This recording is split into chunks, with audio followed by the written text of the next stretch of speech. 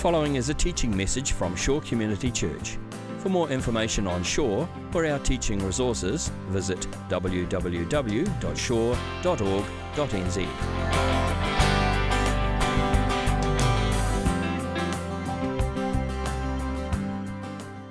In this passage, he deals with it head on. The subject of our words, our speech, our tongue, and the power that our words carry to give life or death to others. So a couple of things just before we dive into to have a look at this passage. One is that you've got to remember James was living in primarily an oral culture where all the words that people would say were spoken, literally coming out of their mouth. Words. Only 10% of people were literate. So he's not dealing with written communication, but it's totally appropriate when we look at this passage that we apply it not just to the words we're saying, but to all the ways in which we use our words. The words that we text, the words that we email, the words that we post on social media, right? Israel Follal's shown us the power of the words that we post on social media this last week and the power that those words have and the impact that our words have and the ramifications. So it's all encompassing what James is talking about here, all the ways in which we use spoken or unspoken words all the time. And he starts in this passage with this verse that strikes fear into the heart of preachers and teachers, where he says, "Not many of you should become teachers, my fellow believers, because you know that we who teach will be judged more strictly." I was thinking that would be quite a good verse actually to start my preaching course with at Laidlaw and put that up the first day. Not many of you should presume to be preachers, my brothers. Might empty out the classroom. But that's a fair warning. All right, we've got to hit a lot of careless words are spoken from in places like this by people like me who are just too loose with their words in preaching and teaching the Bible. And so that's fair warning. But what James does is he then very quickly broadens this out. So it's not just a message to teachers in the community, it's a message to all of us around how we're all using our words in everyday conversation all the time. Okay, so this is not just for pastors and teachers now, this is for everyone who's a Christian. This message is for us, for all of us. So the way in which James tracks through this passage is he talks about three kinds of effects that our words have on people. Three ways that our words impact people. Three things that our words make a difference in and have an impact upon. And we'll just track through and look at each of these in turn. Three ways that our words change things and change people. So the first is that he talks about the way that our words affect our own lives. Our words affect ourselves. Have a look at the word pictures that he uses in verse 3 and 4. He says, when we put bits into the mouths of horses to make them obey us, we can turn the whole animal. Or take ships as an example. Although they are so large and driven by strong winds, they are steered by a very small rudder wherever the pilot wants to go. So I'm not a horse rider, I'm not a sailor, but the point James is making is pretty obvious, right? So you've got this small little thing, little bit in the mouth of a horse or a little rudder underneath a ship, and that little thing has a huge impact in steering this great big thing, a horse, a ship.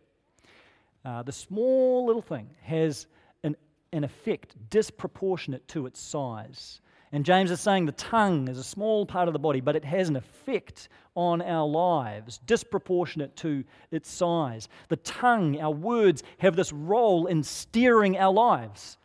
Our words are directing the course of our lives. I don't know whether you realize that's happening to you, but the words we are speaking every day are steering us in a certain direction, steering the course of our lives. So it's estimated that males, there's been some research done around this, males, on average, speak an average of 7,000 words a day. Okay, 7,000. Guess how many women speak? 20,000 words a day. So there's the source of a lot of marriage problems right there. 7,000 versus 20,000. I don't know who did that research, by the way. That would have been tedious. But yeah, that's right. A male did that research. So, sometimes I'll get toward the end of the day, I just say to Anna, I've just run out of words. I hit my 7,000 and I'm done. I'm out for the day. I've got nothing. Which is a problem because that's right at the point that she wants to start talking. She's only on about 10,000. She's got another 10 to go. And so then I have to start dipping into tomorrow's words. And then it's like borrowing from your superannuation fund or something, you're sort of dipping into future words. And I've calculated at this point, I think I've used up all my words until I'm 57 years of age. So at some point in my life, I'm just going to have to be silent for a whole year just to catch up. So we have all these words. I mean, male or female, you've got thousands of words every day that you are speaking. And so the question I think James would ask you is, what are you doing with those words? Because they're doing something to you. They're shaping you. They're affecting you. I mean, we think about the way our words affect other people, but just think about the way your words affect you. All those thousands of words, you've already spoken probably hundreds, if not thousands this morning. You'll speak thousands more today. What are those words? How are they shaping you? What kind of person are they making you to be? If you are the kind of person who's always talking in critical words, you're always just critical of other people. You're sitting around the dinner table and it's always critical conversation about other people. You're making fun of someone, or you're just slagging someone off, you're running someone down, you're always just criticizing and criticizing and criticizing. Over time, it's not just going to be critical words you're speaking, you're going to be a critical person. You're going to have a critical heart. You're going to have a critical spirit. If you're always talking negative words, if it's always what's wrong with this, what's wrong with that, what's wrong with my job, what's wrong with the church, what's wrong with the weather, what's wrong with the country, what's wrong with the words, if always negative, negative, negative, over time, it's not just going to be negative words, you're going to be a negative person. It will define you. You're going to become defined as this negative person no one else wants to be around because you're just dragging people down with this negative speech. It's the same thing, by the way, if you're always talking negatively about yourself, even if that's just in your head. I'm useless, I'm ugly, I'm hopeless, I can't do it, I'm unlovable, it's not going to work, whatever. If you, over time, if you're like a broken record of negativity about yourself, it's going to be more than just negative words. You'll have negative self-esteem. Your self-esteem is going to be in deficit if you allow those kinds of words to keep on playing out. When you think about the kind of person you really want to be, you think about the kind of character you really want to have, the kind of person you'd really like to become, the qualities you'd like to have, the kind of emotional health you'd like to have, that person is being shaped by the words you say today. It's not going to be grandiose gestures and big dramatic decisions. It's a million little words. And they are steering you and guiding you somewhere in some direction. So we've got to pay attention to the little words that we are saying because they're leading us somewhere. They're shaping our destiny, shaping the person we're going to become. So James starts there. He says, before you even think about the way we're doing damage or good to other people with our words, think about what your words are doing to you and the effect they're having on your life. And then he talks in verse 6 about the effect that our words have on the community, on the faith community. And this is interesting in verse 6. He says this, the tongue is also a fire, a world of evil among the parts of the body. It corrupts the whole body, sets the course of one's life on fire, and is itself set on fire by hell. Now, I used to read that in just a purely individualistic way, that the tongue is a world of evil among the parts of the body, the parts of my body, a human body. But it's interesting, this can also be read in a communal kind of sense. So you think about it in the New Testament, one of the images used of the church is a body, a human body. So what James is also saying is that when you have someone in the church who's got a problem with their speech, their tongue, their words, and they're a toxic kind of talker, that person is a world of evil. Literally the phrase is a world of iniquity, a world of evil among all the members of Christ's body, among all the parts of the body. That person can do a world of harm. They can do a world of good and harm within the church just by the power of their speech. And they can corrupt the whole body, the whole church body. They can set the course of life on fire. I know it says one's life on fire. The word one is not in the original Greek, so it can just mean the course of the church life. It can set the whole church on fire in a negative sense of just bringing it down, steering it in an unhealthy direction, and is itself set on fire by hell. That means, behind all of this kind of negative, toxic speech is the evil one. who loves toxic speech in a church context because it destroys God's work in that community. And you know this, you've probably had experience or heard stories, I hope not in this church, but we know those scenarios where you have someone in the church and they're just belligerent and they're just running other people down or maybe targeting a particular person, or someone in a church community who's just a divisive person. Have you experienced this? And they just have, it's like they've got a gift for polarizing people.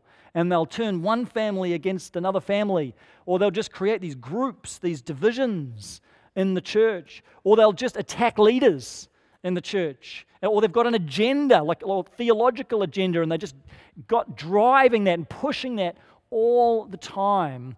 People like that are toxic in the church community. They can take a whole church off course. They can do so much damage. Now, I don't think that that's a problem here. I think in general as a church, we're a pretty unified bunch. We're a pretty positive, supportive, encouraging kind of church. That's wonderful. I think one of the reasons for that is that we really work hard on trying to set that culture from day one in the church. I meet with people every month who are coming into the church. We have a connection coffee, we sit around with new people, and we talk about who we are as a church. And I go through with them these 3 commitments that we ask people to make who are becoming part of our community, who are becoming members. We don't have a formal membership system. We're just members of Christ's body here at Shore. And so if you're making that commitment, this is what we ask of you. And I want to read out one of those commitments because it ties in with what James is saying. The commitment is, I will be a unifying church member, avoiding gossip and negative talk and promoting unity. At Shore, we ask our members to promote a culture of encouragement in the words we speak about and to each other. This means not engaging in negative talk about the church, church leaders, or other church members at any time. It means practicing forgiveness and reconciliation when we are hurt or wronged. In situations of conflict or offense, we ask that you deal directly with the person concerned and not talk negatively about them to others. Where appropriate, the church elders are available to help mediate conflict situations in order to facilitate peacemaking and reconciliation. And so, these are not just words. This really is the kind of community that we want to be. This really is the kind of commitment we ask every one of you to make. And some of you have never been to a newcomer's coffee, which is why I read that out now. This is all of us. This is who we want to be. And look, it doesn't mean that you don't have any opportunity to raise questions or you've got a problem with something. This is not some kind of autocratic thing where we're shutting you down. It's just to say these things need to be done and said in a healthy way, right? With love and with grace, and with going to the person directed. So if there's something that upsets you, if there's something that really irritates you, that's fine. We just ask that you go to the person concerned or the leader concerned, rather than talking about 5 other people about it, rather than just kind of having a whinge in your life group about it. Go to that person and just have an honest, gracious conversation with them. Of course you could raise questions. Of course you can raise objections. There's just channels to do that, and doing that in a spirit of love and grace and honest, open conversation. What we're trying to avoid is having people who are just whinging. Do you know what I mean? You know how this happens, right? It's just having a bit of a whinge about this. Well, I just don't like this. I don't like that person in the church. Or why does the church do this? Why does the church do that? Why do they? That's always they language, isn't it? Why do they do this? Why do they do that? Why are they doing it? And we just whinge. And sometimes, we excuse this because we say, well, they're just venting. It's like venting is the new excuse for toxic speech, Well, they're just venting. They've just got to get it off their chest, Look, if someone was punching you in the face, you're not going to say, well, if you just need a vent, that's fine. It's not okay. It's not okay. If it's unhealthy, if it's damaging, if it's toxic and just negative, you need to encourage that person to go to the person concerned. Go and speak to that leader. Go and speak to that person. And then you just gradually back out of that conversation. And if you're the one doing the whinging, then there's times you just need to hold your tongue. Dietrich Bonhoeffer is great on this. I referenced him last week in his book, Costly Discipleship. He's got another book, which is really good, called Life Together. And he talks about the nature of Christian community. And he talks about one of the most important ministries in the church. It's not children's ministry or worship ministry, life group ministry, preaching ministry. He says one of the most important ministries in the church is the ministry of holding one's tongue. This is a vital ministry. Here's what he says about it. I'll read you a quote. This must be a decisive rule of every Christian fellowship, that each individual is prohibited from saying much that occurs to him. That's a great quote. To speak about a brother covertly is forbidden, even under the cloak of help and goodwill. For it is precisely in this guise that the spirit of hatred among brothers always creeps in, when it is seeking to create mischief. And you know how this works. You know, you start off in a conversation about someone and maybe it's just out of genuine care, but then it just goes to this negative place, doesn't it? And then you're just kind of running them down, slagging them off. There's times you're going to be in many conversations where you've got to decide to hold your tongue. Just because a thought pops into your head doesn't mean it's a good idea to say it. Just have a filter. Just think to yourself, do I need to say that about that person? Do I really need to voice this? If I really feel like it's important enough to talk about, I'll go talk to that person. Otherwise, maybe we just don't need to. Just have that filter, hold your tongue. The ministry of that's the new ministry we're starting today at Shore Community Church. The ministry of holding one's tongue. It's an important one, right? We've got to commit to this together. And then James finally talks about the impact that our words have on other individuals. He says in verse 9, with the tongue we praise our Lord and Father, and with it we curse human beings who have been made in God's likeness. Out of the same mouth come praise and cursing. My brothers and sisters, this should not be. So James takes us here right back to a very early part of the biblical story, the first chapter in Genesis, where God creates humanity in his image. He says, let us make mankind in our image, in our likeness. Every one of us is made in the image of God, stamped with the imago Dei, the image of God. And so James is saying, when you speak harshly to somebody, when you speak unkindly, when you insult somebody, either to their face or to someone else, you're not just insulting them, you're insulting God. Because God has made that person in his image. He's not made that person in your image. He hasn't made that person to conform to your expectations. He certainly hasn't made that person so you could dominate them and manipulate them and control them. He's made that person in his image. So if you speak against that person, if you speak harshly, unkindly, critically towards that person, well, God has made that person in his image. So what is that saying about God? This is the disconnect James is pointing out. You know, we sit in church, stand in church, and we're singing these songs of praise to God. How is it then we can go and insult a human being who carries the divine image, who carries the image of their Creator? Isn't that an insult against God? Therefore, we're praising God one side of our mouth and insulting him out the other side by criticizing somebody that he's made. Our words really determine whether we recognize the image of God in another human being or not. When we curse someone, when we insult someone, we are rejecting the image of God in them. We're rejecting that idea they've been made in the image of their Creator. I read a great book recently called Soul Keeping by John Ortberg. And he talks in this book about his friendship with a guy called Dallas Willard, who's a Christian philosopher, author, speaker. And he talks about one conversation that he has with Dallas Willard where they get onto this topic of how we speak to each other in the Christian community.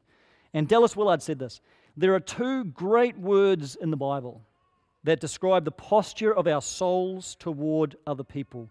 One is to bless, the other is to curse. We are creatures with wills, and in every encounter with other people, we will what is good for them, or we fail to do so. We will what is bad. We cannot help ourselves. Blessing is not just a word. Blessing is the projection of good into the life of another. It sounds very similar to what James is saying, doesn't it?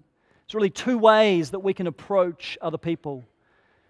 And this is reflected in the words we say. We can approach them with a posture of blessing that person, or we can approach them with a posture of cursing that person. And when we talk about cursing somebody, I'm not just talking about swearing at them. This is not just about using profanity. You can curse people in all kinds of ways, not even just through the actual words you say, sometimes just through how you say those words. John Ortberg, later in the same chapter, says this: you can curse someone with an eyebrow. That hit a nerve, didn't it? You can curse someone with a shrugged shoulder. I've seen a husband curse a wife by leaving just the tiniest delay before saying, "Of course I love you." The better you know someone, the more subtly and cruelly you can curse them. That's close to home, isn't it? Just think about that for a minute. The better you know the people in our lives that are closest to us, we have a particular power to wound them with our words, even just with our voice, with our body language. And when we do those things, we are cursing that person. Just our intonation of our words. I can use a certain inflection in my voice, a certain intonation in my voice to communicate annoyance, to communicate frustration, to communicate anger, even though the words I say might be absolutely fine, absolutely impeccable, just through a little inflection. And I can do this most to the people that are closest to me, like Anna.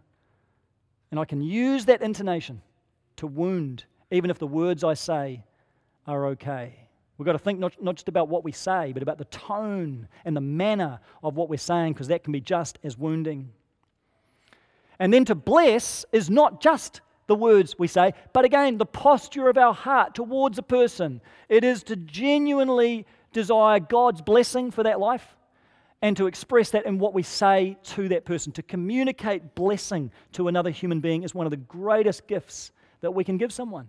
We do this sometime in our children's ministry. At the end of the lesson, the leaders will speak a blessing over the lives of the children. And it may be the priestly blessing of Numbers, the Lord bless you and keep you, make His face shine upon you. It may be something to do with that lesson. Sometimes they get the children to speak the blessing to each other. They go around the circle. May you know this week that the Lord is powerful. May you know this week that God is with you. And what we're doing is acknowledging the tremendous power of our words into the lives of these children. Parents, you've got a tremendous power to speak blessing into the lives of your kids. You know, sometimes at night we'll speak a blessing, pray a blessing over the life of our kids. The Lord bless you and keep you. The Lord make His face to shine upon you and be gracious to you. The Lord lift up His face towards you and give you His peace. Parents, you hold the power of life and death in your hands with your words. To speak a blessing over the lives of your kids is such a powerful thing. And it's not just spiritual words that we speak to children. It's all kinds of things, isn't it? It's just the way we encourage each other. You can bless someone by sending them a text. Let them know you're thinking of them. Let them know you're praying for them. You can bless someone by sending them an encouraging card. You can bless someone by looking them up for coffee and looking them in the eye and saying, "You're doing a great job. You're a great friend. I'm pleased to have you as a friend. You're doing a great job as a parent. You're doing well in your work. I'm really impressed with what you're doing over here." Whatever it might be, you can send that person away feeling better about themselves than when they arrive for the coffee. That's your mission, to put a little bit of wind in their sails. I've got someone that does this for me. Every time I speak to him, meet with them, even chat to him on the phone, I leave the conversation feeling better about myself than when I came into the conversation. It's the power of blessing. And we can do this for each other. Isn't this the kind of community we want to be? Where these kinds of words of blessing are just being spoken and texted and emailed between us and out into the world all the time. We want people to come into this church and feel like, gee, this is an encouraging place. This is a place where I'm going to have my spirits lifted. I'm going to come out of here feeling a bit more positive about life, like I can go another round. I can take another step because someone's spoken a blessing or emailed a blessing or whatever it is, posted a blessing. We can do this, and we've got such power to do it with our words. I think we've just got to appreciate how incredibly potent our words are, whether they're written or whether they're spoken.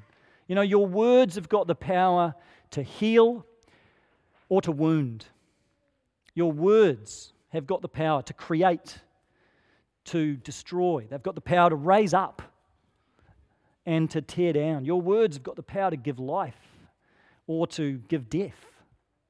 You hold that power in your hand by your words. How are you going to use your words? In the course of this sermon, I've used up, I reckon, about half my words for the day. So I've only got a few thousand left. You know, that's maybe why James warns people not too many of you to be pastors and teachers. They use too many of their words with sermons.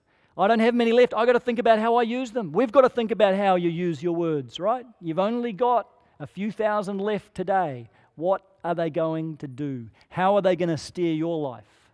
How are they going to steer the course of someone else's life?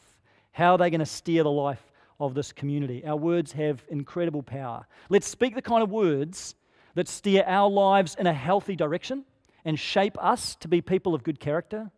Let's speak blessing. Who can you bless this week? Who can you go out of your way just to encourage and speak a blessing? You will be amazed at the impact that a word of blessing has. And let's speak the kind of words that encourage this community and edify and build one another up and set the course of our church on the right track. Let's be people of good and kind words. Amen? Let's pray. Father, we thank you for your word. Thank you that you are the God who spoke in the beginning. And Jesus, you are the word of life who was with the Father in the beginning. You're a God who speaks, and your words, God, carry such power, such potency, such effect. And you have bestowed on us the power, the dignity of being creatures who can speak words of life or death, who can do so much with our words for good or evil. And we just want to take that seriously this morning. We want to recognize, God, how often our words just fall to the ground. Idle words. And we want to confess, God, those times when we've spoken words to others that have been unkind, unfair, or just unneeded. And Father, I know there'll be many here this morning that have had words spoken to them that have created deep, deep wounds. Wounds they're still carrying today. We want to pray, God, that you would just come and bring healing by your Holy Spirit for the wounds of bad words. Come and restore us. Come and heal us. And God, make us people of blessing, people who use the power of our speech and written words to give life to others, to our church, to the world around us. We want to do that for you, for your glory, and for your kingdom. In Jesus' name, amen. This has been a teaching message from Shore Community Church. For more of our teaching resources, or to donate to our teaching resource ministry, or for more information on Shore Community Church, visit www.shore.org.nz. Alternatively, you can email office@shore.org.nz or phone 09 415 0455. Thank you for listening.